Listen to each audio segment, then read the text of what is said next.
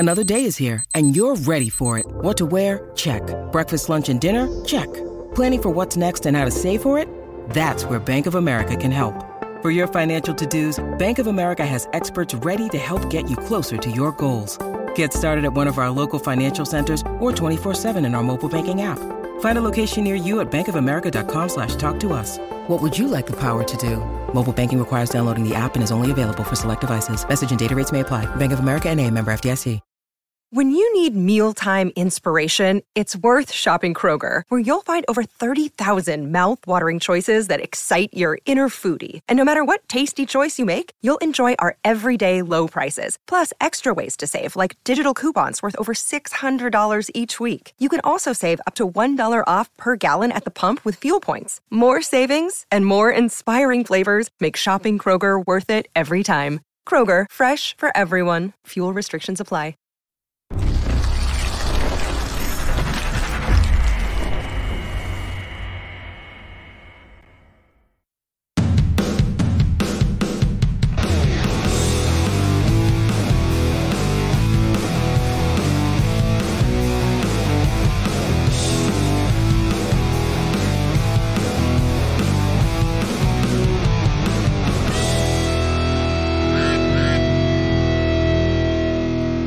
Hello, Ducks fans. Welcome to another episode of the Quack Report, post Tampa Bay Lightning and Ducks game edition here.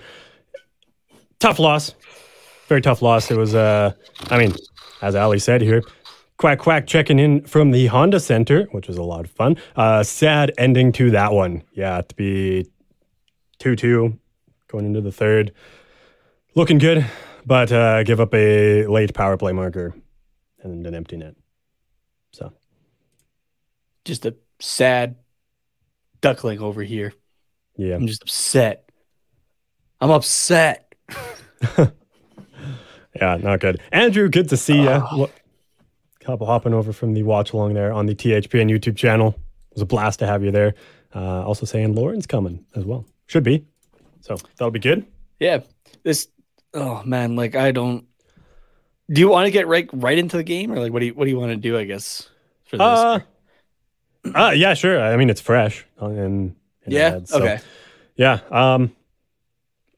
Let's start with a positive, since we tend to always start with the negatives. We held the Lightning to sub 30. Was it? I forget what the final count was, but sub 30 shots, I think. 30 exactly.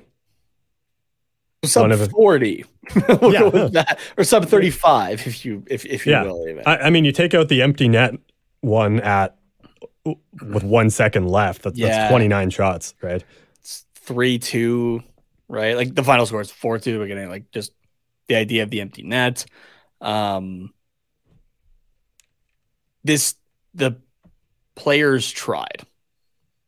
Yeah, I guess definitely is a positive I think you can take from it, and we will get into it I guess a little bit later, talking about the Detroit game on pre-recorded stuff that we aren't going to show it here tonight on the live stream. If you're listening to the recording though on Thursday or Friday, I guess you have everything here in one episode. The team almost seemed to kind of stray away offensively just a touch from the system, I guess, which it almost benefited them, right? Like they were able to keep up with the Lightning. The defensive system still didn't help them a whole lot. I'm looking at the heat map here. Props to Tampa though, obviously. Like they are a good powerhouse team, right? Like our offense looked better, but still didn't get as many chances, I don't think, as we want. Taking a look at the heat map, though, it's we really liked the left point, I guess, and the right dot there, where like Zegras was taking his shots and that kind of thing. Yeah, exactly. We like those areas there, but Tampa Bay, however, liked the right point, the right dot, and right in front of our net. I'm going to show you because I don't think I can actually verbally say how big of a spot Tampa was able to get into here. Oh yeah, and I mean that's always been a problem. Like going back to last season, even when we were doing the hate maps, that big of a blue spot though, you can't have. Again, it's Tampa Bay, but exactly. Yeah, it's rough there, but yeah, I mean, like if you would have told me like this would have been a 3-2 game, like and 2-2 going into the third period against Tampa Bay, like I would not have believed you. So I think like given the circumstance, like it's not like it was a horrible game, but it just sucks when it's that close and then we don't get the win or even a point out of it, right? Like it's just heartbreaking in that way. Yeah, something I said on the watch along was like, if this is how we lost games consistently throughout the season, I actually wouldn't be upset by it. It'd be frustrating, but I wouldn't be upset. Yeah, but the thing is, we wouldn't lose games if we played this way for 82 games. Exactly. Because this is just a product of playing the Tampa Bay Lightning, who are just a force. So, it's... Yeah. I know that I'll get into it technically later in the episode, but also for like those that are watching, like just something's got to give here, right? Like surrounding this roster, there's so much potential here, and I think we saw it tonight, right? Yeah, but at the same time, there's also a lot of holes, right? Yeah. Holes. Well, yeah, holes. We'll say holes. Yeah. Yeah. There's still a couple holes in the roster, but like things around it also need to change a little bit more. Yeah. Yeah. So it's Ali asking a good question here. Why the fuck did we pull Gibson? When has that ever done anything? Every team does it. That is a usual thing. I was a little bit more surprised, I guess, that Eakins pulled him with like just over 2 minutes left. And following a timeout. Like usually you would leave him in and then if you win the face-off, you quickly swap him out. So it was bold. And I mean, we had tons and tons of opportunities. So I think it paid off. It just, it gave us a better chance, I think. It was the right idea. Yeah. So. In that respect. So. Yeah. Andrew saying he's subscribing to us here. Awesome. Thank you. Thanks, buddy. This next comment here is interesting. So I'm just going to pull this down for a second. Yeah, go for it. Yeah, no, you're all good. So Ali says, also just me, but Zegras didn't look too hot. And I mean, we'll absolutely trust you because you were there. So you get a better view of what's going on, I guess, away from the play. Whereas watching on TV, you don't really get that. I mean, I thought he looked fine. He was buzzing. He had some good shots. He had a goal, obviously, in the first period there. But yeah, I didn't notice anything that made me go, like, something's off with him. So maybe if you could elaborate, then.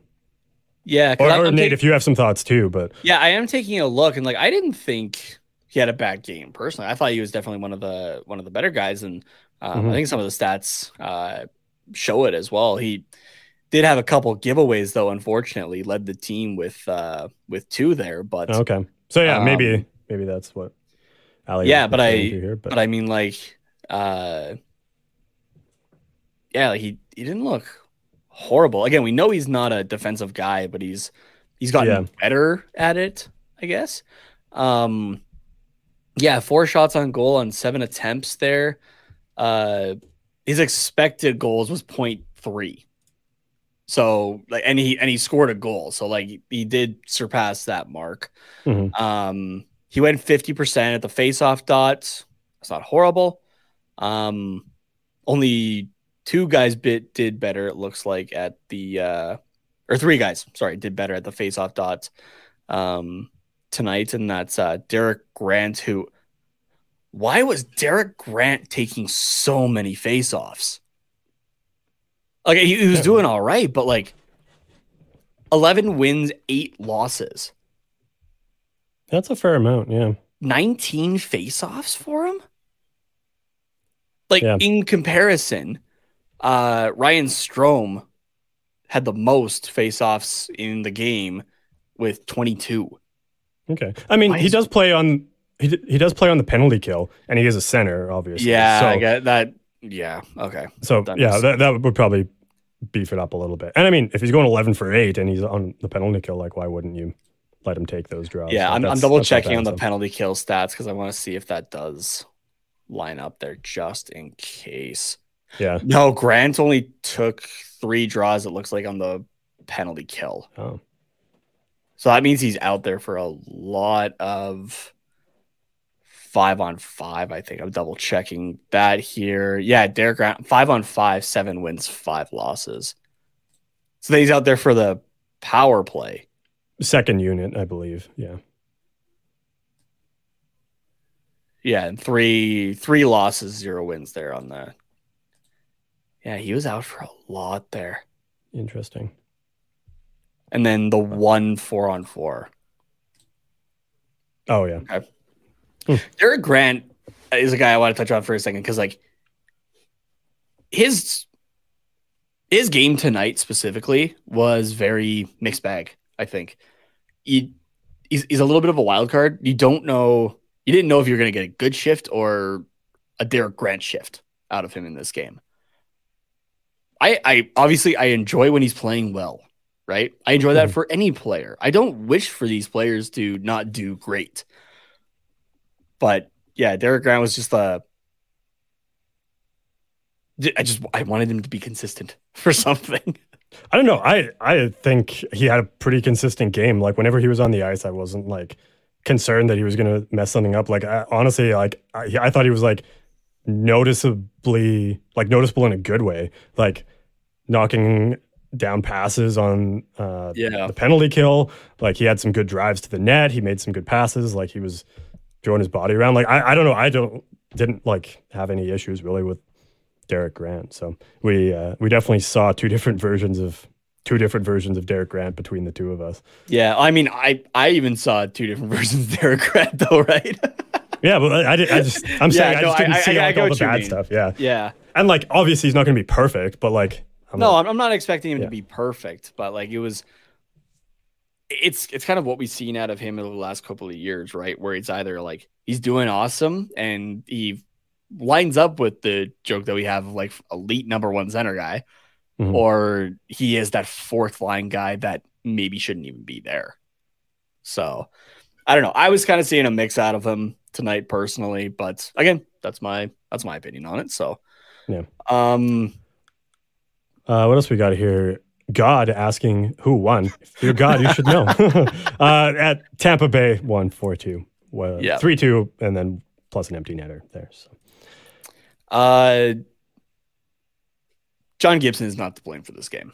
Oh, no, not a chance. No. What, how many? Well, yeah, 29 shots, I guess, because you take away the empty net. 3 goals. Yeah, 26 for 29. Those are solid numbers. I don't know what the points percentage is there, but that'd be 896. But I mean, like, still, do you have his, expected goals or goal save above negative 0.49. So just under half a goal less. So that comes a little bit more though, where he had 2 low danger goals against, which I kind of want to double check like which goals those were, just to refresh my mind specifically on the goals there. 46%.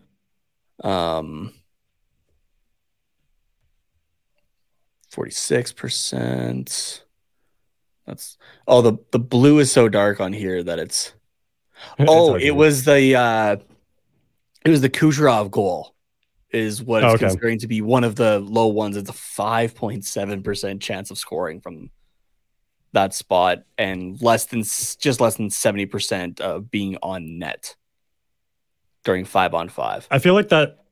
I don't know how they calculate, but I feel like that could be lower because Kucherov didn't really get all of the shot. Like he kind of fell down and like didn't really whiff on it, but I think that could have kind of thrown. He didn't get everything on it at least because he was coming across crease expecting him to like probably go top shelf, so he had the glove up and then it went 5-0 on him. So yeah, maybe that's why, but I don't know. So, but especially off Kucherov too, like you're expecting a rocket, right? So yeah, exactly, which might have put it up to like a medium danger or something like that, like kind of with that consideration in there. So, but yeah, overall, I wouldn't put this game on Gibson, nor do I put the Detroit game on Gibson as well, as you'll hear later. Gibson's been playing fine lately. Yeah, I've been more happy with Gibson's play. But I still like to see a little bit more of Stolarz just to keep Gibson fresh. Absolutely. But Yeah, I don't know. Is there anything specific that you want to touch on? I guess. Right, like kind of just just offhand. We can go through some more comments here, see what comes up. Ali saying Brightside is the Gulls won against Colorado tonight. So hey, there you go. Puts them up to 2-3 now. And Ospov had a solid fight. Cool. Sweet. Imagine losing in front of me. And you said, I saw it too soon to Tampa, plus it's at home. Ali just looked tired, missed chances, giveaways. Yeah, I mean, there was times he definitely didn't hit the net, I guess. Like Nate said, a couple giveaways there. So, yeah. I mean, it's good if, Trevor Zegras' B game, he still gets a goal and a couple good looks on and stuff. But, yeah. Yeah, exactly. But, I guess that's kind of more the stuff you don't see as much on TV, and especially when we're doing the watch long, we're not always paying attention. So, we'll take your word more for it if you were actually there. So we know you like to watch Ali. Your name's Ali. I know Ali. You like to watch Trevor Zegras as well. So yeah, I did find it interesting, kind of how the pairings went. Again, we went back to that Fowler, Klingberg, Kulikov, Drysdale, Benoit, Shattenkirk look. Interesting. I mean, Kulikov had a good game, so I think that really it made it better. Yeah. I still would have liked to see, though, like I do like Fowler Drysdale together. Mm-hmm. So, but I mean, Kulikov Drysdale I think was fine tonight. Yeah, it was fine. If they continue to be fine, then I'm fine with it, right? But if things start to go south again, you got to change it up a little bit there. So, they were even 1-for-1 there. They were on when they got a goal. They were on getting scored against kind of thing. So, not bad. Yeah. So, 13:02 for time on ice for that pairing in particular. Fowler Klingberg obviously getting the majority of defensive pairing time for 5-on-5 at 18:23 there tonight. So, okay. I like this from Ali. Called out by Carter. The look my boyfriend just gave me after you said that. To Ali's boyfriend, watch her around Jamie Drysdale too. I know she's a fan there. So those are the two you got to look out for. I love it. Andrew also saying we took too many penalties tonight, and where's the defense? Penalties was a big thing. To be fair, we killed off two of them. We were 1-for-3 on the penalty kill. Is that right? No, because 1-for-3 on the penalty kill. Yeah, and I guess one of them we ended up drawing. Oh no, how did that work? Yes, no, we were. Oh yeah, we were on the penalty kill. We were on the penalty kill, and they took the penalty like a little bit into it, but I mean it was still like 50 seconds or so. But I guess the power play goal ended up being the difference in this one for Tampa Bay, right? Mm-hmm. Because I mean we were 0-for-2 at first, and that was looking good, but could not get that third one. So it just wasn't working out there. So the power play was trying, and I don't know, they were getting like a few solid chances, but at the same time, it wasn't. It was improved, I guess. They missed the net a lot. Yeah. The shots were good. The movement was good, which is everything I like in a power play. And I said this on the pre-recorded stuff as well, so I won't get more into it. And I've said it like before to other people and not, or on the show, I don't remember. But I like the movement and I like the structure, but the results just aren't there. And a big part of it, I think, comes to hitting the net. Yeah. Looks like 2 shots in the 2 power plays that we had total. Yeah, and we definitely had more opportunities than that, but it was whether or not they hit the net, I suppose. Yeah, there was 2 misses in there. 1, 2, 4 blocks. So it's kind of what I'm trying not to repeat myself, because I'm also thinking of like the full episode. People are going to hear about the Detroit game in that too, but it's like there's the volume there, but the chances, like the actual attempts, are they good attempts? Mm-hmm. Right? So it was better tonight. It was just with a couple misses in there, but it's still, the quality of attempt needs to still be improved a little bit. Yeah. The thing with this too, though, is it's against Tampa Bay's defense, and they're known for just getting in lanes and making it hell for you to try and even get a shot through. So I'm not surprised at the 4 blocks, but it can be a problem with other teams as well. So, but I would like to see it against, well, Vegas and Toronto aren't exactly. Yeah, it's not going to be a fun matchup. So I don't know, but I mean, I guess defensively, at least Toronto isn't quite built like Tampa or Vegas. So I mean, I would like to maybe see our power play there and see what kind of opportunities we get and how many shots are blocked. That's to me kind of the next game I really want to pay attention to. And it could be different against Vegas too. I don't pay a whole lot of attention to them, but I know that their defense is closer to Tampa's level than Toronto's level, I suppose. So yeah. But yeah, I like the looks that we got, and we didn't really talk much about Drysdale on the power play, but I thought he looks really good there. So yeah, I thought he looked decent as well. He was doing really well, moving the puck and kind of being what we were, or I guess what we talk about for Klingberg as well. Just kind of those eyes and just kind of that vision. Like it was looking really good. I thought tonight in particular, which I hope that. If we do move on from Klingberg after this year, which is the most likely scenario, then I hope that Drysdale kind of learns enough from watching him and practicing with Klingberg to be able to run the power play next year. And I'm glad that he's getting the opportunity to do a little bit of that this year already. But obviously he's not going to be on the top unit with Klingberg in town because it just doesn't make any sense. So yeah, exactly. Had a shot attempt as well. Actually, got a shot on the power play there, and he looked pretty good there, I thought. So pretty comfortable there. So yeah.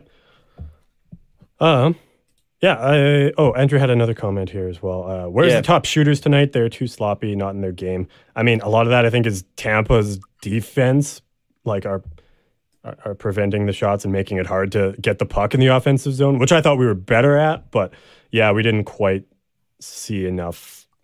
Well, I don't know. Do you have like the blocked stats? Like the attempts blocked? Yeah, namely for guys like McTavish, Vetrano, and actually just kind of those two are who I want to see.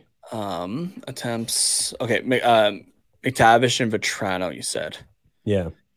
Shots just for shot attempts or whatever you have.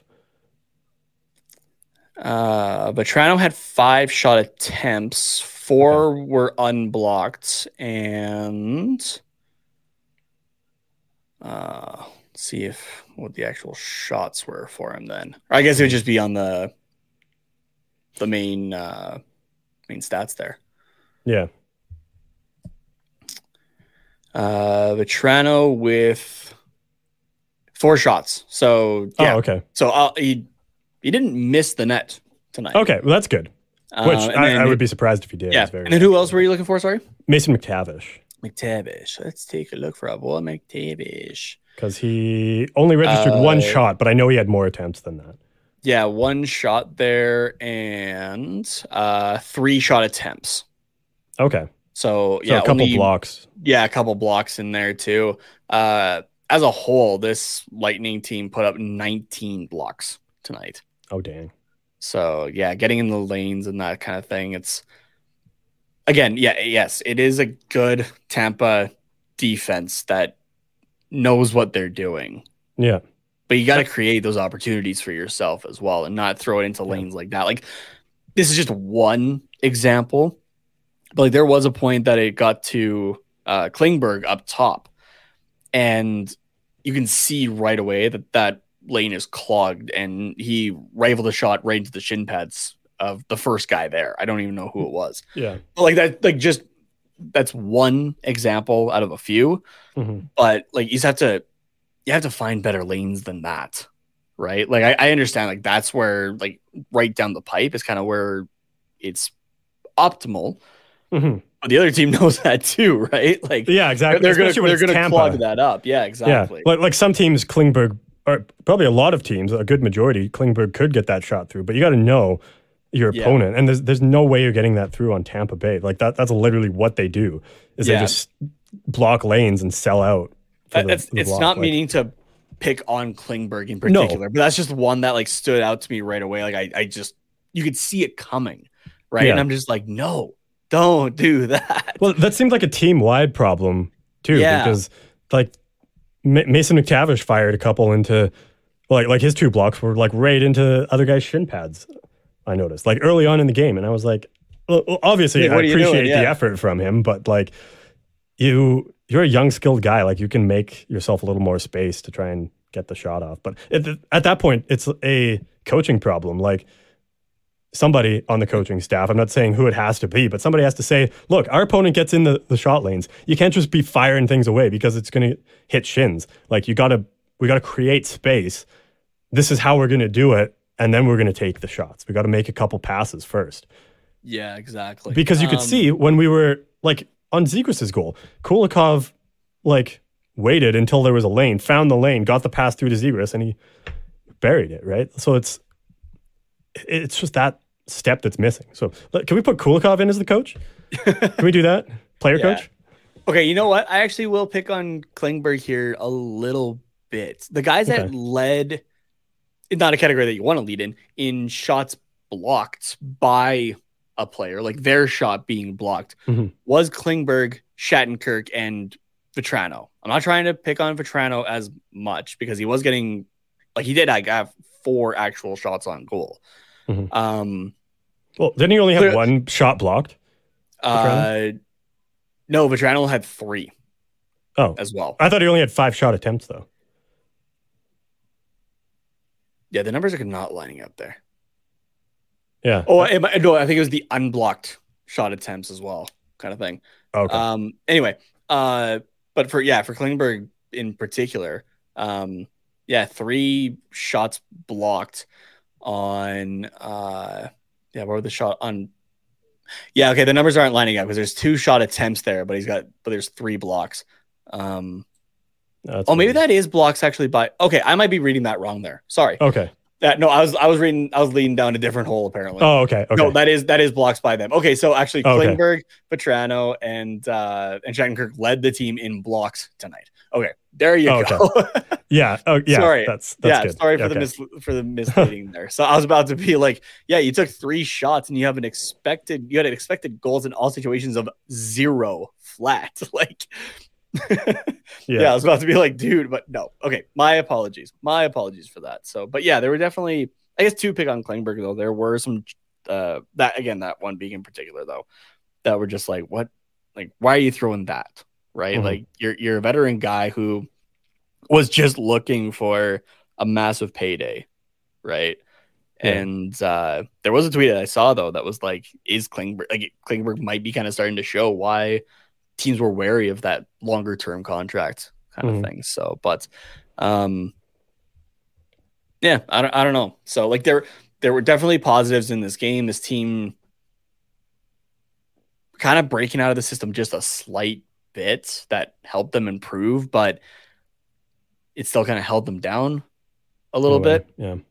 There are definitely positives for guys, but like to Andrew's point though of the offense just not quite being there. Expected goal percentage in all situations was not great. Drysdale was the most on the team actually at 50.99% there. And expected goals for 0.31 on the night. So compared to Tampa, 3 guys below Drysdale's number. Cole Perbix. Is that how we say it? Perbix? Perbix, yeah. Yeah, and Belmar. Oh, okay. So yeah, it's definitely a rough night in the shooting category there. Expected goals. You got Zegras at 0.3, Terry at 0.59, which that's been pretty consistent for him. After that, though, it's a dramatic drop. You go from the 0.3 of Zegras to Grant and Comtois tied at 0.14. Yeah, the offense on again, like just like those quality chances just wasn't there. Yeah. Tonight. So there were definitely, again, I am kind of sounding like a broken record. There were a lot of good chances there, and there was definite improvements, even just from the Detroit game. But there are still a lot of things to be done. So I do. This is kind of hard right now with the post game analysis a little bit, because again, I don't want to repeat myself for what we talk about with this being attached to the rest of the episode. We're going to be jumping to that right away. So if you're watching the live stream right now, though, do take a listen to that, because you get your first like good Nate rant of the season, I think. Yeah. But and like, not to toot my own horn on it, but like, I don't think I'm too wrong on it. Yeah. So last thing here, just because I know we should probably get out of here and get everything sorted for tomorrow and let everybody else go to bed, since it's getting late all over the place. But I know this can be a long conversation and maybe we should save it for another time, but I just want to know some brief thoughts. So Allie's saying, I did have fun. Bummer they lost, though, in response to Lauren asking about she had fun at the game. Hey, if you're at the game, as long as you have fun, that is the main thing, right? As a spectator. So and that was a fun game to watch, I think. So and Lauren says Dallas Eakins, which is typical of Lauren on Dallas Eakins. Dallas Eakins can take the Greyhound bus or John Wayne Airport and get out of Anaheim. Allie says ready to jump on the fire Eakins train. Definitely. It's petition to fire Dallas Eakins, which Lauren made. Interesting. And I know that it's early, but when the team starts, well, I guess not starts, but after winning in very dramatic fashion on the home opener, in what honestly should have been a loss to the Seattle Kraken. So the team goes 0-6, almost 0-7, but after winning goes 0-6. That's not a good look for Dallas Eakins. Like, we've played some tough teams and we've been on the road, but like that's not an excuse, because you're playing tough teams and going to be on the road all season long. So like, and this is a similar conversation to what's going on in Vancouver as well. Do you try and do you fire your coach to try and maybe salvage the season? Or do you look at the draft this year and go like, you know what? It sucks that we are tanking again, but should we just do it, get a good draft pick, and then next year we'll have another NHL ready player who's young and just ready to be inserted into the lineup. And then that's when we go for it. Like, what do you do? And again, we should keep this a little short, but at what point does Dallas Eakins get fired, if at all? I think it's if you continue to have the embarrassing losses, the big losses, right? Like if for tonight's game of 4-2, again, with one as an empty net, if those are the games that you're losing streaks in, those are the ones that I'm okay to lose, I guess, with the idea of having that chance. If you're constantly being embarrassed, though, and you see it start to reflect in the players and how they carry themselves and that sort of thing, then that might be the time to make a change and hope that it works for your future as well. Don't you want to do it before it gets to that point? Maybe before players are like, I don't want to be here anymore. Not that they don't want to be there kind of thing, but like that they want the season to be done, I guess. Right. Like, I don't know. And it's kind of interesting, like between the comparisons of Vancouver and Anaheim in particular, because like Vancouver hasn't even had a full 82 games, like full season of Bruce Boudreau. Yeah.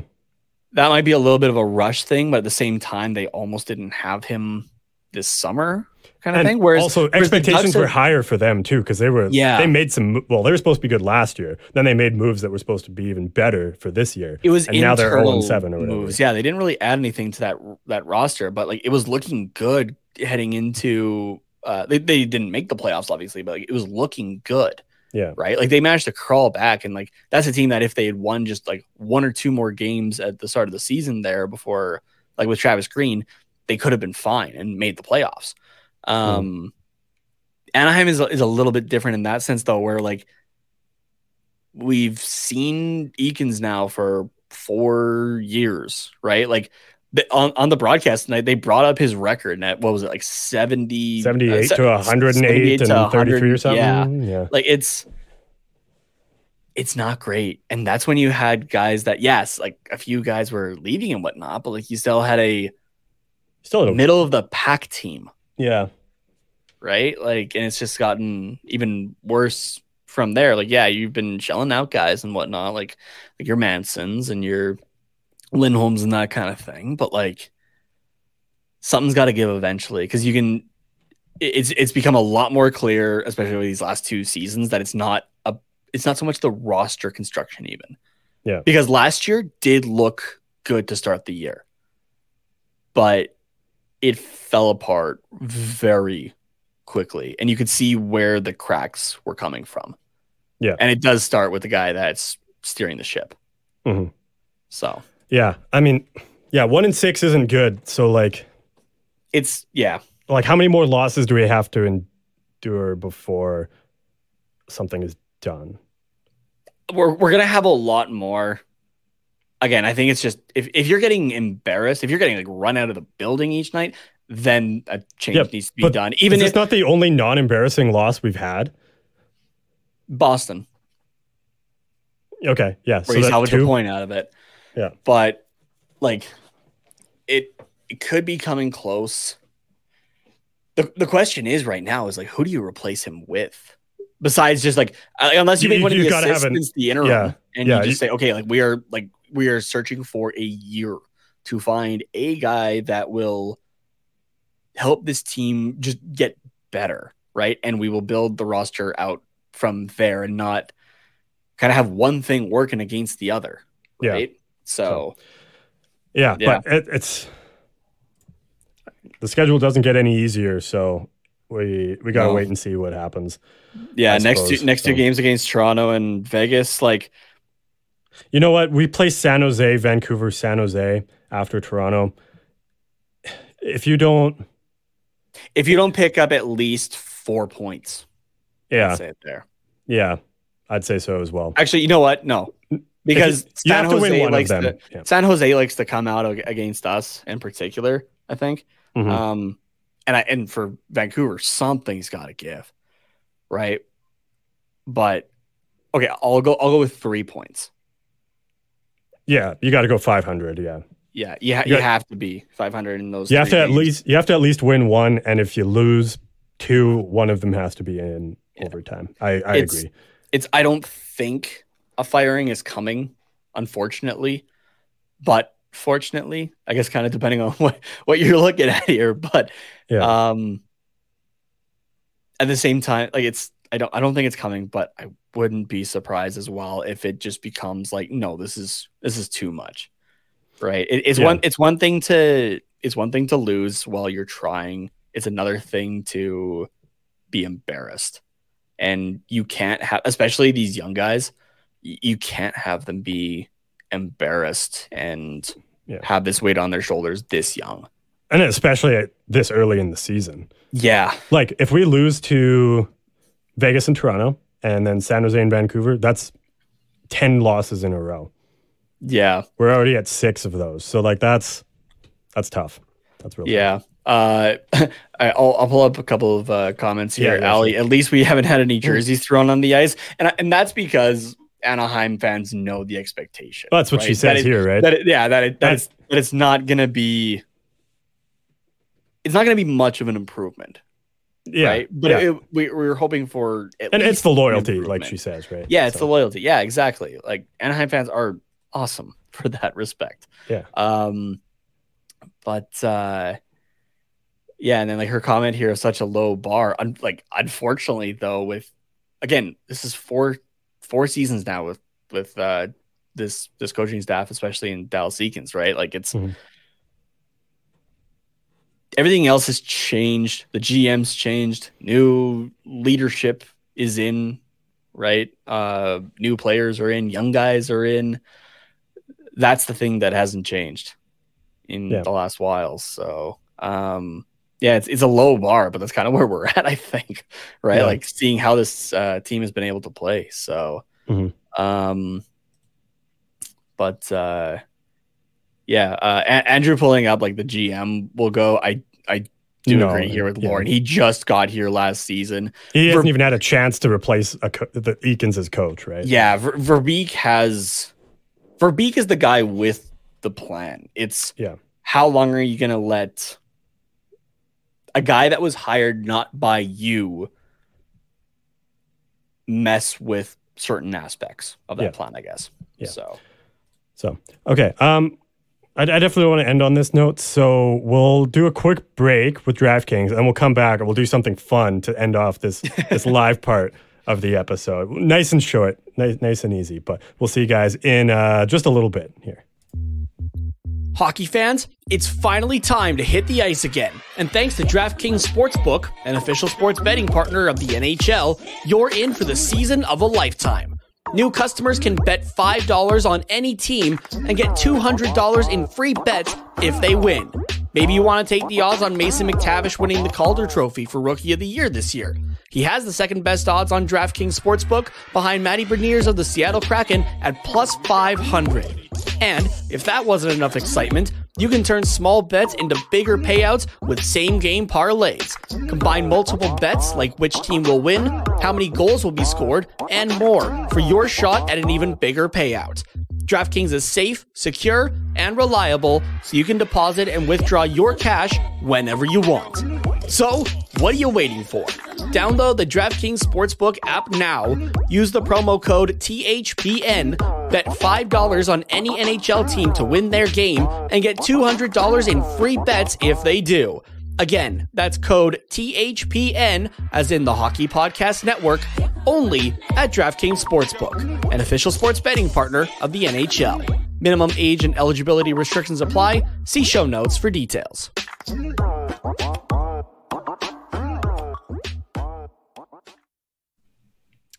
All right. Andrew saying, see you guys later. He's heading out. Thank you very much for stopping by, Andrew. Good to see you. Glad we could get you over on our channel as well. And next time we do a watch along, then hope to see you in the chat. Yeah, thanks, buddy. All right. Nate, we got some news. Yeah, you wanted to end this live portion, I guess, on a high note. And so I'm happy to say that hopefully it's available Thursday. It is in review, but I can still show you what we have coming for some new TQR merch. I was teasing Carter about this as well, that he hasn't seen what we're doing, that kind of thing. He kind of let me just have the free reins with it. So, yeah, I'll trust you. And we know me, especially. I love the Mighty Duck, right? In particular. It's part of the reason that it's our branding and that kind of thing. And Carter especially, I know, after I talk about the reverse retros, loves the Eggplant and Jade. Oh, yeah. So I'm so glad that I had this coming down the pipe here. Let me pull it up. Ladies and gentlemen, we will have some Mighty collection. Which, if you're just listening to the podcast version here, we're going to have a couple t-shirts, long sleeves, and some crew neck sweatshirts that you can get in the Mighty Ducks colors of the Eggplant and Jade there. Shirts will come in the purple, eggplant, gray, white, and in black as well. So, just our logo kind of reworked. This will maybe kind of show you a bit more that like our logo is kind of based on like the original shoulder patch of the Mighty Ducks. And not to toot my own horn, but I definitely want to pick up one of the sweatshirts actually for this one. Yeah, it looks pretty good. So I'm undecided what I'm going to get. I mean, I have a hoodie, which isn't a sweatshirt, but I have a t-shirt. Maybe I'll go long sleeve for this one. Yeah, there you go. Maybe. I don't know. Undecided yet. Yeah, it looks good. I'm glad. I might have to get a t-shirt and a crew neck, I think. Oh yeah. And I'll get the long sleeve in our normal black and orange. So. Oh yeah, that would work too. Yeah, but I'm glad I could trust you on this one. I knew you would do something good, and it looks good. So yeah, and as well, there is another design coming down the pipe as well. I'm just putting the final touches on it, and then that should also be available, I'm thinking, in the next week or two. So keep an eye on the merch store. But yeah, if you want to get some of the Mighty collection, Friday the latest, hopefully you should be able to get that, and you can get that at tqrshop.myspreadshop.com. Or .ca if you're in Canada there. Mm-hmm. Link will be down in the description there as well, so you can just you can click on that if so you don't have to like skip back and then grab a pen and write it down. It's all in there. You just got to click. So it's all good. It'll be good times. So and as well as we did add another sticker to the collection as well. Oh, that's right. Yeah, we took the Big D energy segment, I guess, that Carter does. We had it as clothing and whatnot, but you can get a Big D energy sticker as well to put on your computer or your water bottle or that kind of thing. So whatever you feel, your car window. Yeah. I mean, I don't know how it would do in the weather, but you can try. You can try. Little bumper sticker there. So yeah. All right. Well, I think that's a more positive note to end the episode, or this part of the episode, on. So if you are listening to this pre-recorded, then you will jump over right now. All right. So the Ducks and the Red Wings, let's go back and talk about that game from I don't want Sunday. to talk about it. I know. I don't want to talk about it. You never want to talk about games with me, Nate. Don't make me talk about it. It's because the Ducks keep fucking losing. Yeah. It's not a blast. That's for sure. So, yeah, 5-1 loss. Yeah, there was good things about this game, I guess. If you're a Red Wings fan. Yeah, if you're a Red Wings fan. I was going to say the negatives outweigh the positives. We're not going to harp on the defense, I said on the last episode.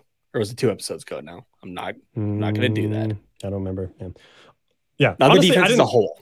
Yeah, I didn't think the defense honestly was like all that bad. Like obviously giving up 41 shots is maybe not ideal, but when you look at actually, I don't even know how many were on the penalty kill. We looked up penalty kill stats before we started doing this, and I didn't even bother to look that up. But I feel like a large part of that is due to having the Red Wings having 5 power play opportunities. Yeah, it definitely makes sense. But yeah, I mean, every team, I think, at this point, and again, we're pre-recording this part before the Tampa game tonight, but like at the time of this recording, I think there's only been one game that we haven't had minimum 40 shots against. Teams just expect it at this point. Yeah, right. Like, hey, get ready to. If you got people that that have you on their fantasy team, for any NHL players out there, let them know to start you for the stats category or the shots category specifically on their fantasy team, because it doesn't matter what line you play on, you're gonna get a few. Yeah. Okay. Yeah. On the penalty kill, the Ducks gave up 14 of those shots. Oh. So 10 of them in the first period, none in the second, and 4 in the third, which I don't think we had any penalties in the second period. Maybe we did. I don't remember. But so what was it? 14 out of in 5? 14 in 5. Yeah. Okay. So 3, just technically under 3 shots kind of thing. Yeah. Like average. Yeah. Which isn't great. That's think about it. It's not great, but it's not horrible. Yeah. It's not great for the penalty kill, but when you take those 14 shots out and just look at the 5-on-5 numbers, then that's quick math, 27 shots. I guess to be 5-on-5 or power play. Yeah. Which the Red Wings had what was it? 1 shot on our power play. So 26 5-on-5 shots against, which I think that's fine. That's honestly reasonable. That's better. Still not great, but it's better. You're seeing games throughout the league that are 26 shots for the entire game. Oh, right? Well, yeah, not it happens, right? Yeah. 5, but yeah, no, I'm not trying to say the Ducks have suddenly transformed into the best 6 defensemen in the entire league, but that'd be nice. It at least seems like it's more league average, and you give up a normal amount of penalties. I don't know, let's pick 3, which might even be a little bit more to the higher end. Mm-hmm. And then 3 shots per, that's 9. So Yeah. 37 shots. So like then at that point, we're probably not even talking about it, right? Yeah, fair enough. So, however, though, being on the penalty kill and being on the power play, though, they suck. Oh, that was awful. They suck. The Ducks put on a fucking clinic on special teams, but not in the good way. This is a what not to do clinic. This is Yeah, Sorry, I thought we cleaned this up last year. I thought we had this figured out. Like I get it. You got a couple different guys in there now compared to last year, but like I thought system wise we had this figured out now. Yeah, I thought so too. What the fuck happened? Yeah, I mean our power play, like yes, 10% and 27th is not great, but like it still looks good. It's just not getting the results, I guess. Yeah. I don't know. In my opinion, like I think they're doing a lot of good things as opposed to when we had the 8% power play. I guess that would have been 2 years back now. I was like, it doesn't look good. And I'm surprised we're at 8%. Like, holy shit. But now it's at least like, okay, there's just something else going on. Like whether it's lack of chemistry or something, like the system itself looks fine. Yeah. And like I'm trying to keep in mind as well that this is based off of, again, these current numbers that we're looking at are based off of 6 games. Yeah. But I also like I can't give them that benefit of the doubt for much longer, right? Like not after tonight. At that point, it's 7 games. You're almost a 10th through the season at that point. At right? 8, like, you would be a 10th. Yeah. Yeah, like that's at that point, that's it's enough of a sample to have an idea of what you have. Yeah, exactly. I think, right? Yeah. So, like still there is going to be those weird outliers. Like right now, Colorado's still at a 50% power play, which like is kind of expected, but like it's not going to be at 50% all year. It's eventually going to go down to 30, that number, right? Like you see that number though, and it still makes sense in your head, right? Yeah. So, but like this number is like you see the production on ice, and you look at the number, and you go, "Yeah, that makes sense." But you try to come up with an excuse for it as well, of like, "Oh yeah, like it's figuring it out," but it's like, no, like that. There's no more time to figure it out at this point, right? Like, by Saturday, like I think we'll have the idea of what this team is going to be. Unfortunately, it doesn't look great. So buckle up. It's going to be a bumpy ride driven by Dallas Eakins and the rest of the Anaheim Ducks here for this season. Yeah. I just don't physically understand why our power play sucks. Like you tell me, okay, we're making a power play. It's going to be John Klingberg at the point. We're going to put Trevor Zegras on the wing. Let's put Mason McTavish in there as well. Ryan Strome, he's good for just ripping it at the net. Frank Vetrano, Troy Terry, like I know that was 6 guys, but it kind of has been changing a little bit. But like you list off those names and I'm like, oh Jesus, like that's terrifying. Okay, I think I have your answer here though. Okay. How many of those guys have a shoot first mentality? Mason McTavish and Frank Vetrano definitely do. Ryan Strome. Vetrano I agree with. McTavish. Yeah. Okay, maybe we haven't seen it in the NHL, but McTavish, it'll come. Yeah. But as of right now, at least on the power play, he's dishing. Zegras is dishing. Klingberg is taking shots, but he's looking for the rebound attempts more than anything. Yeah, right? Yeah, exactly. So yeah, like besides Vetrano, and I guess even on like the top, maybe with Terry, you could argue.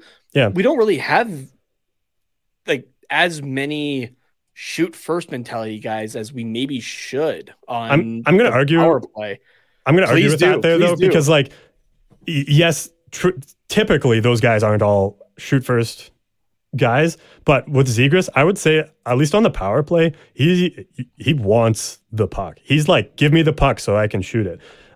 Like look at that first one, the first game, the power play goal against the Kraken. Like he was calling for that one timer and he was determined to do it. And I've seen that a few other times as well during the, just during the other games and power play opportunities. He hasn't necessarily capitalized on them, but I feel like he's at least attempting to shoot. And yes, there is that aspect of I'm looking for the pass, but I think he maybe understands that like somebody has to be a shooter on this team and we don't have that. So he's like, why not me? I can shoot the puck. So for Zegras, in particular, 2 power play points out of his 4 this year, one of those being a power play goal. I do want to just like check into the guys that we were just talking about. Yeah, for sure. Yeah. Okay, who else did we say here? We said Troy Terry or John Klingberg. I'm just going in alphabetical here of like. Oh, okay, yeah. Klingberg this year, well, 1 power play point, no goals. Again, though, like I said, he's more the vision, right? And trying to, if he's shooting on net, it's more for like a rebound or that kind of thing. Mason McTavish here, 1 point on the power play, no goals. Let's see who else. Can we look at like shot attempts too? Is that info or no? I don't have it offhand. I'm just like I'm pulling this up from the NHL website. Oh, okay, right gotcha. Let's see who else here. We said Ryan Strome. Strome's got just the goal on the power play so far. And Troy Terry. Yeah, we got 2 guys left. Terry and actually Terry doesn't even have a power play goal, but like he's a guy that's taking shots, right? Like out of all these guys, he has the most just in all situations, 16 shots. And then who's the last guy we said? Vetrano there. Yeah. I don't know if he's played a whole lot on the power play. Yeah, Vetrano's got nothing on the power play. Oh, okay. So far, yeah. I would like to see him on the power play though. Yeah. Let me pull up Drysdale's been on our power play, hasn't he? I think more on the second, but yeah. Troy Terry with 5 shots on the power play. Klingberg and McTavish both with 4. Zegras only with 2, but that's not shot attempts. That's like actual like registered shots. Yeah. That's been another thing though, I guess, is that even when you're looking at like the shot stats, right, is we aren't getting a whole lot of like actual shots. No. To the net, right? And that's something that needs to be improved on as well, right? Like you have the last to take 2 games have been better of that. They've been better. Like we got 30 some against the Wings. I'm just trying to see if I can pull up the numbers here for that one. Like actual shots. Actual shots, 33 against the Red Wings. So that's, I mean, when they get 41 and you get 33, it looks bad. But 33 just in isolation, not bad. And then against the Bruins, I feel like we did okay too. 31, so at least we're breaking the 30 mark because before we weren't. So yeah, and then Devils, you go back to that one, 20 shots on goal compared to their 41. So I think we're seeing improvements there, but now it's maybe more about limiting the chances. So, and it was, that's showing me just the attempts on it and then the expected goals. Okay, I thought it was pulling up like the actual shots, like low, medium, high danger kind of thing.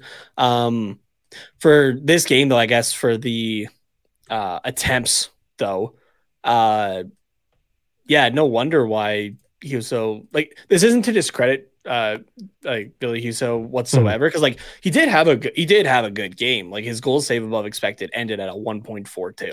Yeah, like he did very well in this game. For the danger attempts, though, 4 high danger shots. That's awesome, right? Like high danger is definitely hard to come by for sure. Yeah. So seeing 4 there is fine. 2 medium danger, and then 40 are all low danger. Like we might have gotten more shots in that game, but they weren't great chances is the thing, right? Like, and that's been throughout this entire season so far. Like as much as we've talked about like, oh yeah, like, you know, the guys are getting their chances and that kind of thing, right? It's at least that was the conversation at the start, right? It has dramatically went down just to low danger. Like it's not normally going to happen kind of thing. The one goal that we did get though, that's an example, I think, of like a low danger shot attempt paying off, because like it was just like a weak ass shot that Terry like backhanded after he kind of lost control of the puck, and then it went off of Husso's pad, and then it got banked in or chipped in by Zegras, and Henrique was right there too. So that if we can play like that and turn those low danger shot attempts into better chances or into goals, that's great. Yeah, but I just don't think that turned it from a low danger to a high danger. Like that's how it's listed here, on top of being a rebound goal against. Yeah. Well, the goal would be, but Terry's initial shot would be its own shot, and that would be a low danger, right? Would it not? Presumably. Yeah. So I think if they're separating it into low and then and after that a high danger attempt, but like I our system isn't like the system that Dallas Eakins is trying to run isn't built to capitalize off of those low danger like shot attempts turned rebound, turn high danger shot attempt. Like it seems like it's just volume, and hopefully someone will be in the right position. It's not, okay, let's throw the puck towards the net, and then ideally a nice juicy rebound comes out somewhere into that home plate area. And if it's on the right side, we got Henrique sneaking in. If it's on the left side, we got Terry. If it's down the middle, like Jamie Drysdale's maybe coming down the slot to see if he can pick up that rebound. Like we're not playing that way. It's just throw it at the net and now it's going the other way. And yeah, it's like wasted opportunities, right? So I was gonna say the issue with like just going with the volume and hoping for something is that like we aren't even getting volume. I'm pretty sure this is the first time we've had over 30 shots in a game this season. Second, but not by much. Second? But yeah, in the last two, Bruins 31, I think I just saw, and then this one was 30. But before that 33. though, like you're shooting like low 20s if you're lucky, it seems like, for this team, right? So like you can't be relying on volume either. No, so, but I think the point I guess I'm trying to make here is like if Dallas Eakins is like, okay, we're not getting enough shots, let's just get more shots to the net, and then the team's like, okay, like you just want more volume, and he's like, yeah, more volume, that's what we need. Just it doesn't matter. Every shot on net has a chance of going in. Like that seems like the mentality he's preaching, and I'm not agreeing with it because I don't think that's the way it needs to go. It needs to be let's throw more things on net, but then let's have a plan for afterwards, because otherwise you're just like basically passing the goalie the puck and then he's going to make a play on it to his teammate. Right? Yeah, which it does definitely make sense as well. Like taking a look, shot attempts blocked by the Red Wings was 18. That's 18. Okay. That's 18 chances that we took that they stopped, right? So like your idea of just, hey, like swapping it just to volume, that's great. But I'm also looking at the shot attempts, and that just shows me that like, yes, there's volume there. It doesn't look like they're coming from good spots if guys are getting in front of them easy enough, right? Like like we were talking off air before, like Moritz Seider had 5 blocks alone in this game, right? Which again, Moritz Seider, fantastic defenseman, right? And it was earned that Calder Trophy last year. And Oli Mata had 3 there, right? Like you had a lot of guys with multiple blocks actually in this game. I think it's 4 or 5 for the Red Wings. But like if it's not to discredit those defensemen, but those numbers should be lower if we're taking better chances, I guess. Right. So like it's volume for the sake of volume and hoping something works. Yeah. It's not working though. Something needs to change. Yeah. So yeah, no. Well, yeah. I mean, we're almost in agreement. We're basically in agreement. Like like just we volume isn't we good, have the same idea, but yeah. So I don't know. Correct me if I'm wrong. You're just kind of saying like instead of volume, why don't we go for quality? Whereas I'm like, I like the volume, but we need a follow up plan because obviously volume isn't working. So it's volume plus, and you're just like, how about quality? Is that what you're kind of saying, or it's okay? My plan B would just be to go to quality, and at this point, yeah, plan A is not working. You got to go to plan B. So like, I want to see some quality chances. I don't want to see 40 low danger chances, right? Like I want to see at least the medium danger go up, because those are ones that are more likely to squeak by kind of thing. So yeah, which is fair. Like I think so too. But yeah, like just I'm kind of just different styles, I guess. Yeah, so. And I'm kind of reflecting on myself a little bit here, like as I'm talking, of like this is a team that has a chance as well, a decent chance, at least to start at the Connor Bedard sweepstakes, right? And except Vancouver's just getting in our way, really. Yeah, but it's like an internal struggle at the same time for myself, at least watching this team, because I want them to do good, right? I don't like doing all of these episodes and like harping on what needs to improve and that kind of thing. We've done this for at this point almost 3.5 years, and I say half because there was the start of the season last year where things were going awesome, right? Yeah, but like like I'm kind of sick of doing this, and I'm sure that like players on the Ducks that have been around are sick of doing this also, right? There needs to be improvement here, and the fans are absolutely sick of it as well, right? Yeah. Like we're making memes about our own team at this point of how shitty it is, right? Yeah. Something has to give here, and it has to be soon if you're wanting to like salvage anything just out of the franchise as a whole, right? Exactly. I get that. That like there are definitely teams that go for long rebuilds and that kind of thing, right? And we're technically, from Bob Murray's comments, like early on kind of thing, right? Like before he left. But realistically, this is like this is like 2 or 3. Yeah, exactly. Yeah. But at the same time, though, it's only year 2 or 3, and there doesn't feel like there's been a whole lot of progress made. Maybe to the roster, yes.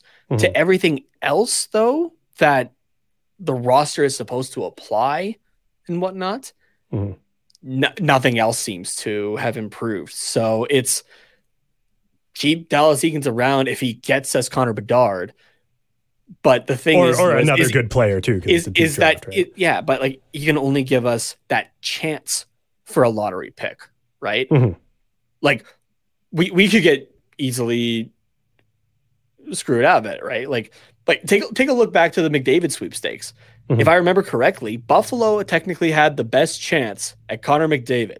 Yeah. People were buying Buffalo Sabres jerseys with McDavid 97 on the back, and it didn't go their way. Yes, but because that was a deep draft, which 2023 is supposed to be, they still got a good player in Eichel. So Ducks finished bottom 5 in the league. Yeah, you maybe don't have, let's even say that they get, they finish worst. They get the best odds to get Bedard. Then they could, like you said, still not end up with that. We might pick 4th because it happens. You can technically drop down to that 4th spot. And if that happens, it sucks because it's not Connor Bedard. But we're still going to get a good player because there's Connor Bedard, who is elite level player. There's I forget his first name, but Michkov, that Russian guy who we saw in the World Juniors last year, who was also going to be another elite player. So then picks 3 and 4 are just like 1 and 2 in a normal draft. So we're still getting like a solid player, like a Mason McTavish level player, I think. Ideally. Yeah, so. Like again, it's an internal struggle, but I'm sick of going for, personally at least, and I'm sure a lot of fans and I guess it doesn't matter as much for the players maybe. So, but at least for myself, and I'm sure a lot of fans, I'm sick of drafting in the top 10, right? Yeah. Like we started this show, we drafted Trevor Zegras number 9. 2020, we drafted Jamie Drysdale number 6. 2021, we drafted McTavish 3rd overall. And then this year was Mintyukov at number 10, right? Like 4 years at least of being in the top 10 there. Yeah, I'm kind of sick of it. So you should be out of it at that point. I'm trying to balance it in my head. The reason I brought up Buffalo though is because that's like worst case scenario where you are stuck in that position because nothing changes. The roster may change. It looks like it's improved and whatnot. You get flashes here and there of what it could be, but just nothing actually changes. And I don't want that for this team because this is a team that the players on it, especially like some of those top guys that we just talked about there, right? Like Zegras, Drysdale, McTavish, Terry, hell, even Gibson, right? Like he's still young compared to the average age of goalie breaks into the league, right? Like this is the age that normally we've seen guys break in, right? Goalies, yeah. For goalies. Like this is a team that has potential and it would be a shame if it gets wasted, right? And it's, a Trevor Zegras gets traded elsewhere.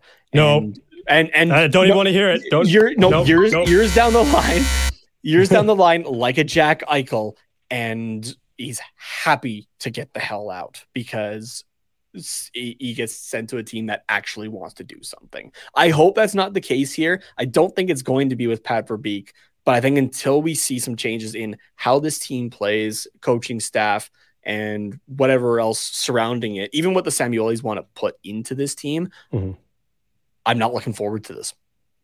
So yeah, I'm trying not to be down, but I'm just like, it's an internal struggle of like, yeah, if we're bad, we got a chance at Bedard, but then it's that realization of you have a chance at Bedard. It's not guaranteed. Yeah. So sorry for the rant. I guess I haven't had a good rant in a while, but I'm just like, God, this fucking team sometimes.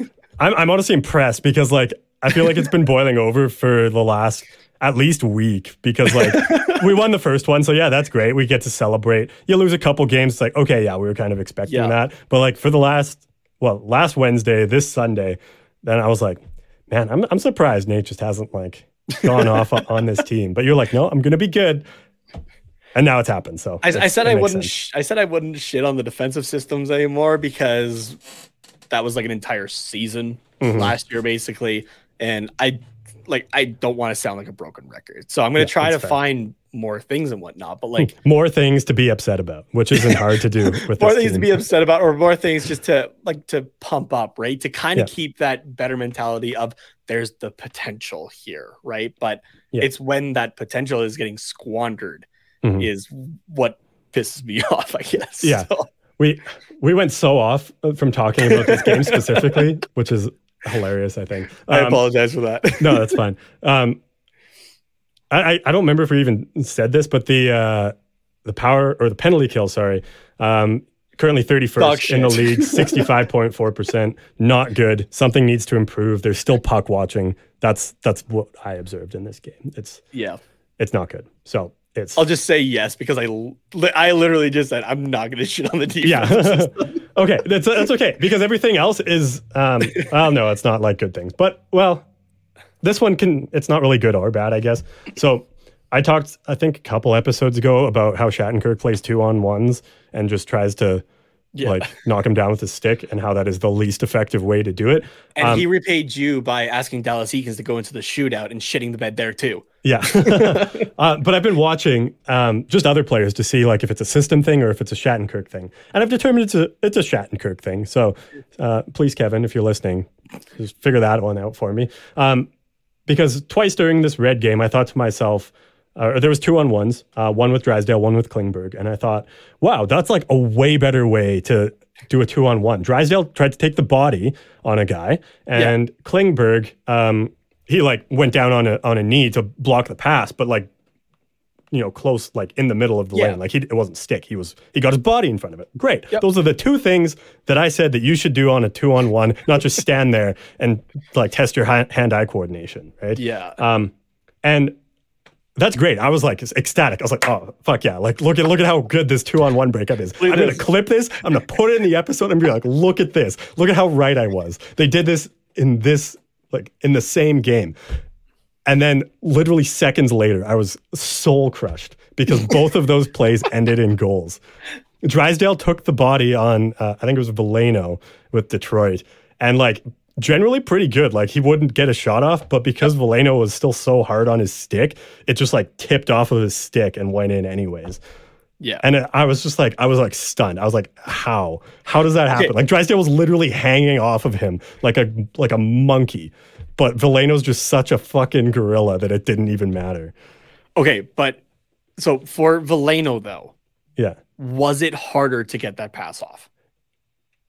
To receive the pass, you mean, and get the shot to receive the pass. Yeah. Oh, absolutely. Was it harder for him though? Yeah, absolutely. So it's still That's keep doing it. Obviously, yeah. I just wanted to be able to take that clip and be like, look at this, and then. Passes broken up. Terry picks it up. Breakout pass to Zegras. Goes the other way for a great scoring up. I wanted to be like, look at how well this worked, but I can't really. And then with Klingberg's, he blocked the pass, and then it hit his leg, and then like went towards, kind of off to the side, and then Gibson just kind of went to kick it into the corner. It goes back off Klingberg. Or I don't know, whatever. Klingberg blocks the pass. It was a weird goal. Yeah, and it goes like all fucky. And then the Detroit guy just picks it up again, throws it in front, and then both Klingberg and Gibson are like out of the play now. And they're like, where the fuck did the puck go? And then it's in the net. And I was like, that would have been so perfect if like you just blocked the pass. But no, you had to block the pass into the other teams stick. Yeah, like, that one I just it was just weird, right? That one I just chalk up to a mishap or that kind of thing. Yeah, exactly. But it's still like the right way to play it, but I just can't use it as like an example. I can't clip it and tag Kevin Shattenkirk in it on Twitter and be like, watch this, watch and learn.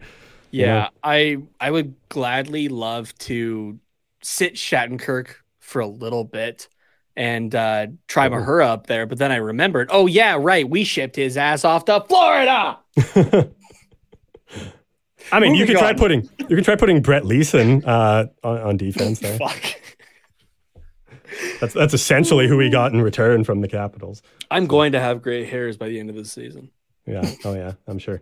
Okay, ending on a positive note. Yes, 41 shots against isn't great. Yes, 5 goals against isn't great. But 36 saves for John Gibson. I thought he was just like calm and like we talked about against the Bruins. Like he just looked like the Gibson we know. And like you can't really put many of the goals on him. No, this is a game where he just didn't have the help in front of him. -1 goal save above expected. So yeah, like there's not much that I'm really looking at that one and going like, okay, that's on Gibson kind of thing. Well, even like the weird Klingberg one, like Klingberg tried to help and then it just like went all fucky. So like, again, like he still kind of had the help, but just. Yeah. Like when 2 of 5 goals are listed as rebound goals, right? Which are like, you're having to move suddenly, right? Yeah. It's not like it being able to get set up and whatnot. And I'm assuming because of them being the rebound goals, that's the ones that are the high danger chances here against, or the high danger goals with 3 medium danger, like, yeah, you know, if there was like a low danger goal in there, something like that with the negative kind of thing, I'd be like, yeah, you know, maybe Gibson should have had this one or whatnot. But like looking at the stats, looking at how he played, I'm not putting it on him. So it wasn't a great outing, but it's not his fault at the same time. Yeah, it's just if that makes sense. It does. No, absolutely. I think it does. It just sucks because like he can put together a solid game, and like if you just like didn't keep score, right? Like Gibson would probably walk away being like, I feel like I played a pretty solid game. Like that's pretty good. Like I made some good saves. I made some big saves. Like my rebound control was fairly good, right? And like, so you feel good about that. And this is the way that Gibson should play. And when he plays this way, he's at his best and the team is generally at his best. But it sucks because he played that way and then the result was still a 5-1 loss. So you look at that and you're like, what the fuck? Like no matter what I do, our team is ass. I'm thinking of scenarios in my head here, but like, is that how Dallas Eakins goes into the locker room after games? Guys, don't worry about the score. That was a great game. Like, there's no score in that. This is the fucking NHL. He seems like a moral victory type of coach, right? Like where it's like, okay, yeah, guys, we lost, but like we got a power play goal tonight, and like we didn't get a power play goal last game, so like candy for everybody, you know. That's where you need the coach from Letterkenny to go in and just boot a garbage can into his face and be like, no, dog shit. No, John Tortorella is already taken by Philadelphia. So right. Sorry. No, so good try though. Good try. You can hire me then. I'll gladly do it. Yeah, there you go. So there's a reason I don't skip leg day, and it's purely to kick a garbage can. Yeah. We're going to move on from this now, but I like how Please, before I lose my sanity. Literally the last words you said before we started recording, you're like, yeah, we don't have to talk much about the Red Wings game, like 4 points, 30 seconds each, I would say we could aim for. No, how about 30 minutes for the whole topic? To be fair, if you take out my rants just about this team not improving around the roster itself, yeah, we probably did okay. So. It's probably a 10-minute conversation on the game. So it's my rant. It's my rant. Yeah. You're welcome, everybody. I hope you enjoyed it. And again, remember, this part is being recorded before Tampa. Yeah. So I'm betting you this is almost going to sound potentially relaxed compared to the Tampa game. We'll see. I mean, we'll see. Okay, let's get into some other things. Do you want to jump around? What do we want to do? We got 5 sections coming up here. You pick. This is Nate's pick. My pick. Let's go with the big D energy move. Okay. That's always a good time. We got a couple there. Wait. You know what? Well, I know what's quacking is something we normally do on Wednesdays. Maybe cut that out here just for time's sake. Oh yeah, we could do that. Because there are things that are more important, I guess, to talk about here quick. So Yeah, for sure. and we'll try to keep them brief. Yeah. So for the big D energy move this week, you're getting a twofer. And I mean, I think we've forgot to do it last week. So really it's kind of just more of a makeup, I guess. So, but if you didn't listen last week, you're a new listener. You get to start off with a 2-for-1 big D energy move here. So if you're a new listener and this is your first episode, I am sorry. So the first one, not in order of any importance, by the way, but Rasmus Dahlin opens the season with 5 goals in his first 5 games, which sets a new NHL record for the most goals by a defenseman to open the season, which is one of those weird, obscure ones. But like, yeah, or it's like longest like goal streak by a defenseman to start the season. Something like those that. Lines. Yeah, so I think the record was 3, and then he tied it, and then broke it for 4, and then he was like, let's do a 5th one in there too. Yeah, which is pretty sick. Buffalo in general, though, like Dahlin's, I feel like is just the tip of the iceberg here. Buffalo in general has just gotten off to a hot start. And it's been kind of fun to watch. Not when they beat my Flames, or I guess for you, your Oilers, for the Flames thing, then I have to go on Game Over Calgary on SDPN. That's the only loss that the Flames have this season. But Buffalo's just been good, right? Yeah, like all of at least for the Alberta teams there, those are teams that are supposed to be shoo-ins for the Pacific Division here. Mm-hmm. Yeah, right? exactly. Like for the playoffs, like that's good. Like they did a sweep of Western Canada, right? Because they also beat Vancouver as well. But at this point, who hasn't beat Vancouver? But that comment might get me fired by Dylan, actually. Who were they playing? Were there other 2 games against as well? Wasn't it? I don't remember. Was Winnipeg one of those included for the Western? Anyway. I don't know. It doesn't matter. Buffalo's been playing awesome.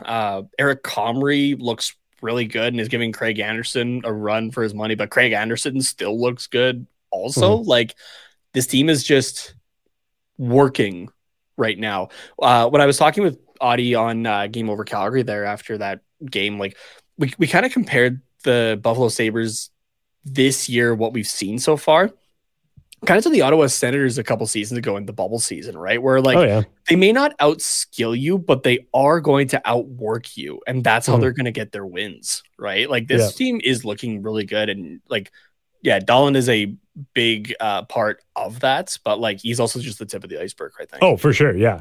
But yeah, he's just been on another level. He leads defensemen in points. So to start the season, like if he can keep this up, which I think he very much can because he's a very, very good player, I think he's got a shot at the Norris this year. Yeah, that's like he could be a sneaky pick if you put money down on him with DraftKings to start the season for Norris. Like you probably got a sick return coming your way. So probably, that's my bet, anyways. So for Rasmus Dahlin, opening the season by setting a new NHL record with a 5-game goal streak. That is part 1 of this week's big energy move. Good stuff. I laugh at that clip still every time. That's so good. Set part 2.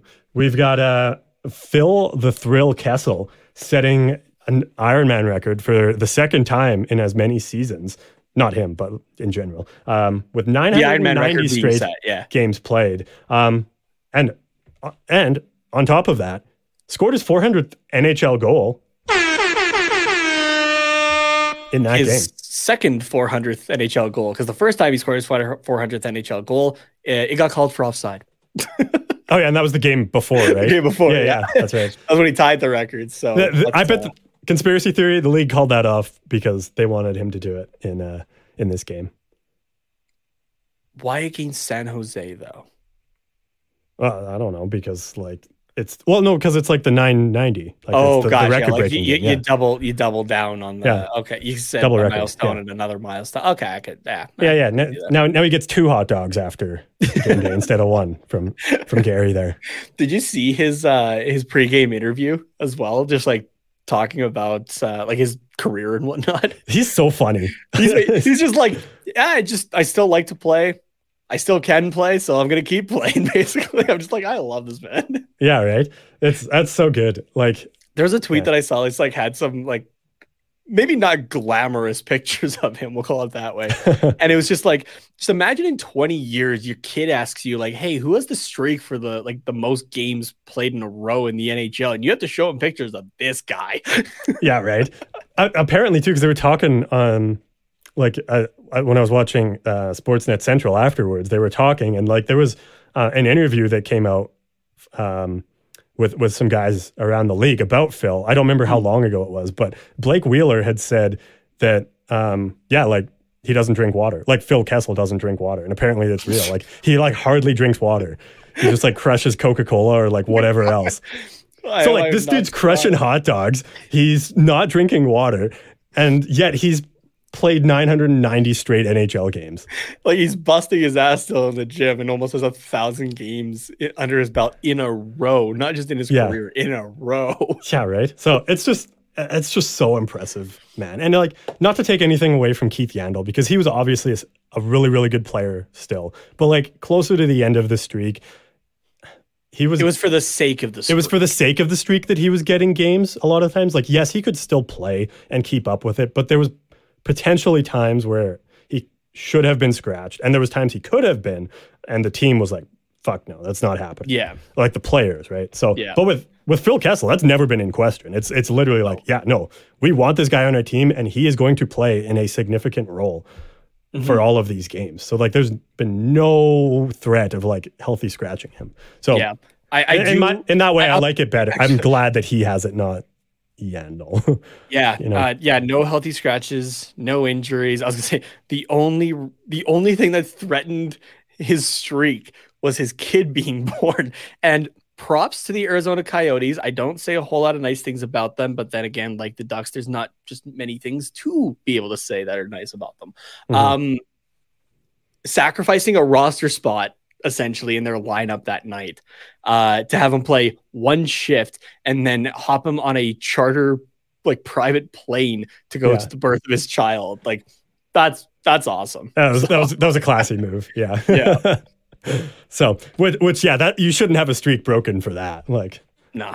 So you should have a game added for that. Yeah, exactly. Right. So that's good. And so in honor of Phil Kessel and his 990 games played, here is 990 big Duck energy moves. A big energy move. A big energy move. Okay, that's good. A big energy move. Oh, I'm kidding. God. We're not doing 990. Okay, but can we have one more, though, for his kid being born on the night of a game and threatening the streak? That is a big energy move. There you go. Not even born yet. Yeah. So 2 for 1 here with the BDE move of the week. Okay, let's go to.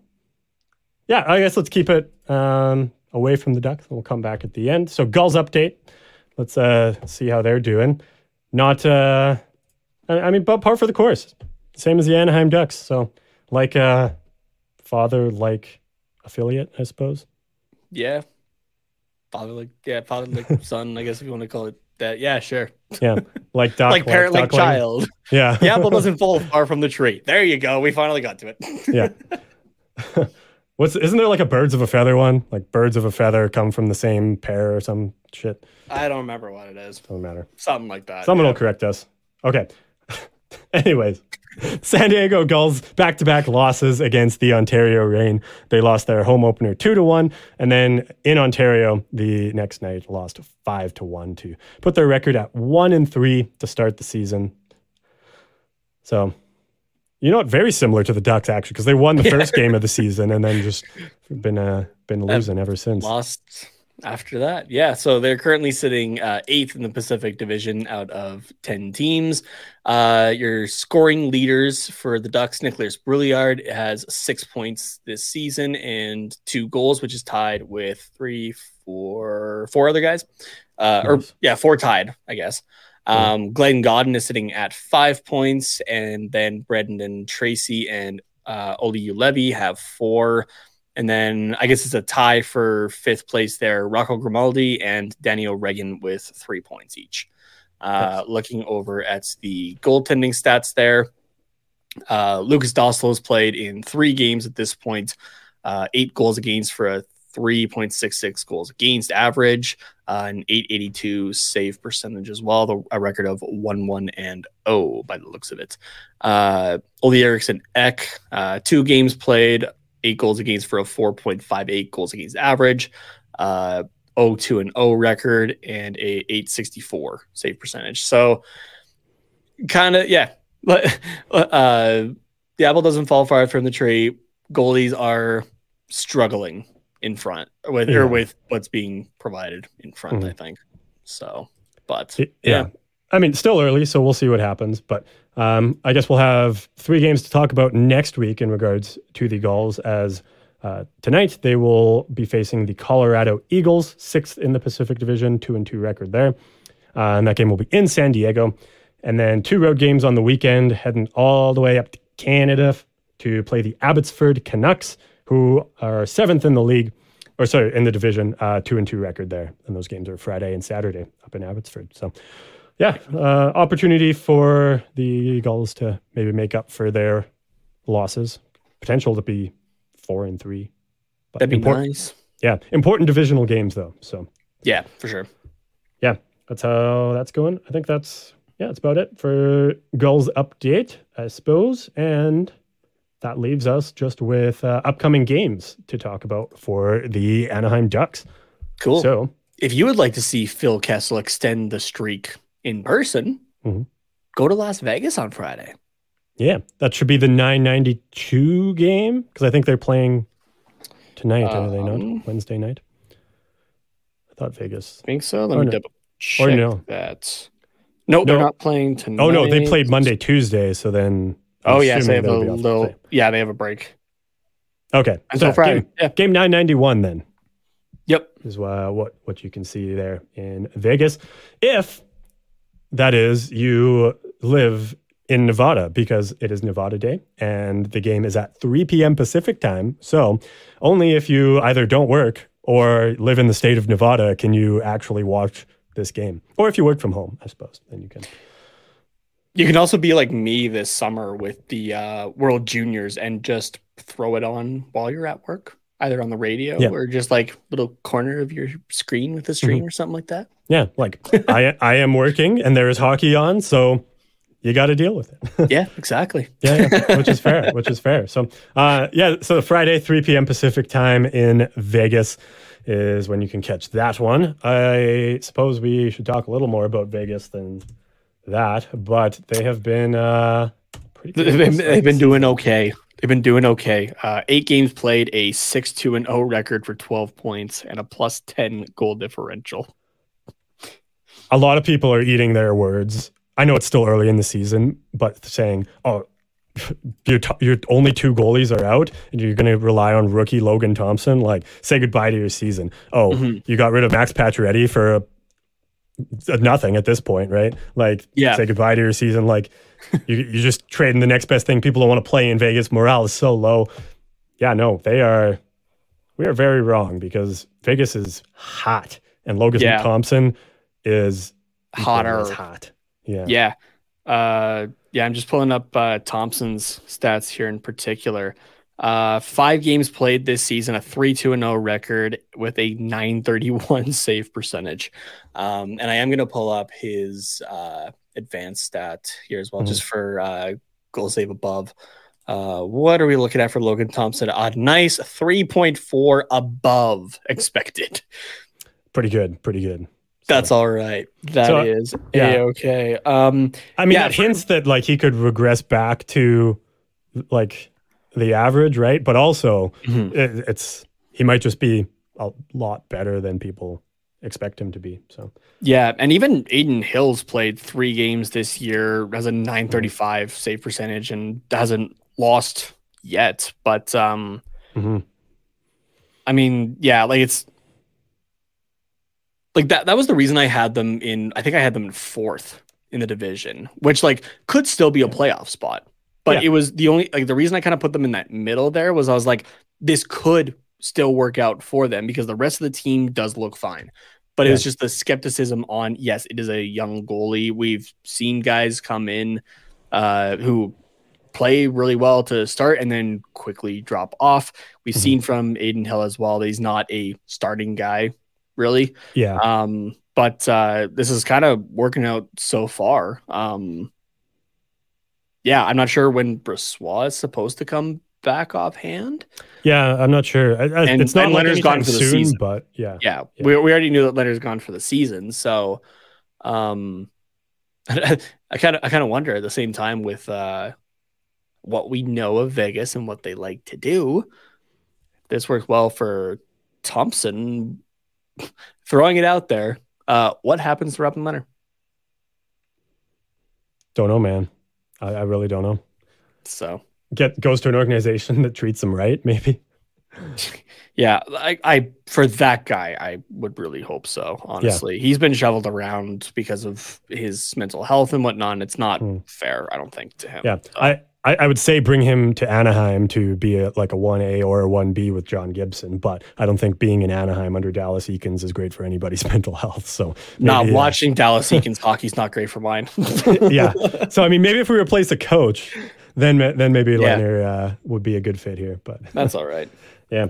But yeah, I mean, like you take a look at Vegas's lineup, right? And like they still have a deadly top six. Phil Kessel on the third line. Their defense is the same as last year, and that was really good. So it really just comes down to the injury question marks, I guess, with their two goalies, and then also Mark Stone, Jack Eichel, obviously a couple top six guys there. Like you lose either or both of those guys, and maybe your team starts to fall apart a little bit. But yeah, when healthy, no problems with that roster. So, however, I will say that their back end is really hurting without Shea Weber right now. Oh, I know. Yeah, having one of the best defensemen in the league out on injured reserve, I don't know how you could ever deal with that, especially when he was such an important part of the Vegas Golden Knights. Just integral. Okay, I got jokes. Yeah. They're not great, but I got jokes. All right, score predictions. Let's. Hey, we got a fancy schmancy spreadsheet that I spent way too much time on, and it hurts my brain. The spreadsheet? Yeah. Why? It's simple to read, but I just see the amount of losses. Oh, it's just that. Yeah. It's the same amount of hurt whenever I look at the standings. Oh yeah. Let's toss this bad boy in here. How do we make it bigger? Can I command plus this one? What? No, I'm not trying to. There should just be it's up here. It's just up here. There it is. Yeah, there we go. Yeah, it's a problem because at work I use Excel all the time, but at home I'm a Google Sheets boy, and so everything's just in a different spot. So there we go. Now you can. Well, no, it all works the same, but yeah, a couple of things are moved around. Yeah. Okay. At Vegas, and again, we're doing this before Tampa. Jesus Christ. You know what? My Tampa prediction looks pretty good, actually. I'm going to go more with the Detroit score, though. I'm going to go 5-1 for Vegas. 5-1 for Vegas. Yeah. Actually, you know what? I'll be nicer to the Ducks because I've been hard on them. I'll go 4-1. 4-1. I'll make it nicer. But especially with Thompson or apparently how Hill's playing right now, I don't see us getting more than one unless we're lucky. Yeah, that's fair. That's totally fair. Oh, God. I meant to look up, too, Vegas' schedule, and I can't do it on my phone because I've got the Oilers game going on that. Just so I can keep an eye on it. Vegas' schedule, you said? Yeah. Okay. So they don't have back-to-backs. They got a couple days off. Yeah. They played yesterday, Tuesday, and they don't play until us now on Friday. So, yeah, they got a few days to rest. Maybe the 2-day off curse. Let's go... Let's go 3-2 Anaheim. You know what? I've just decided to do? I'm going to predict an Anaheim Ducks win from now on until the Anaheim Ducks get a win. Just so I can be like, look, I never gave up on this team. I was predicting wins all along. Here we go. I'm going to be that guy. Ignoring my Tampa Bay prediction, but that's okay. Fair enough. I guess while we have it up right now, can I just give the Toronto prediction? If you got it, yeah, sure. Sure. Okay. Toronto does like to seemingly play down, right? Yeah. Arizona beat them. I'll just say we have a chance because Arizona has history as well. I think it was they've picked up at least a point every time they've been in Toronto since 2002. I think is what the stat was. I was like, geez. So I'll just say your prediction here? I mean, that's kind of close, I guess. No, I'm gonna say it's gonna be closer. Okay. I'm still gonna say though, Toronto edges. I'll go 4-3. 4-3. Okay. I guess for those listening, I typed in 6-0 Anaheim because I thought that's what it was building to. But you're saying Toronto. Yeah, I'm saying Toronto. It's not that I want to be the pessimist here, but I'm like, man, you're running a gauntlet of Vegas and Toronto there. Like, yikes. Yeah. And knowing how Toronto especially can move the puck, no, thank you. Yeah. Oh, wait a second. Oh, no, sorry. I'm looking at the Vegas roster or the Vegas schedule still. I was like, yeah, no, we're all good. We're all good. Okay. Yeah, I guess Toronto schedule. Let's see. They will be in LA beforehand.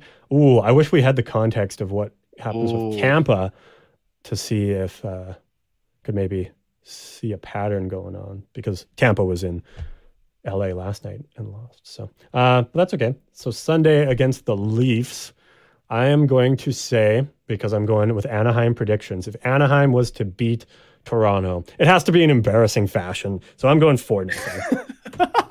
Like if Toronto's going to lose to a bottom feeder like Anaheim, saying that because that's where we are in the standings right now, it has to be embarrassing. That's the Toronto way. So Anthony Stolarz with the shutout.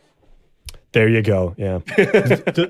Yeah, for some, I guess it would make sense to play Stolarz. Like Anaheim doesn't have a back-to-back, but battle of the backups. Yeah. Oh, I guess too, because they would play Samsonov against LA, and then who's their backup now with Murray out? I guess we can get more into that because we kind of didn't really talk much about Toronto. Well, we checked that though. The Leafs will be, the Leafs will be in Anaheim, 5 p.m. Pacific on Sunday. Eric Kallgren. Oh yeah, Kallgren. Or Kallgren, yeah. Kallgren. It's like Shillington for some reason. The K makes the sh sound. For Toronto there. Yeah, 6'3", 200-pound, 26-year-old goalie. Yeah, young guy, call up from the Marlies there. Okay. He's supposed to be really good. So yeah, this season's played one game, and 833 save percentage. I'm not sure. That was the game against Arizona. Oh no. Yeah. So however, I'm sticking with my 4-0. I do want to highlight Samsonov for a second there. Guy's played 5 games, has a 4-1-0 record and a 932 save percentage. And I'm going to double check his goal save above just to compare for a quick moment. But Samsonov so far proving some doubters wrong, I think. I've always liked Samsonov. We'll see what happens when he is forced to be the starter because Murray is out. But I think Samsonov's a solid. He could be a serviceable 1A, and he's definitely a solid 1B. But yeah, Jesus Christ, a 6 goal save above expected. Damn. What? All right, apparently Samsonov for Vezina, everybody. I don't think many people in Leafs Nation would be too upset about that. No. So you might get some interesting fan mail from any Leafs fans that might be listening.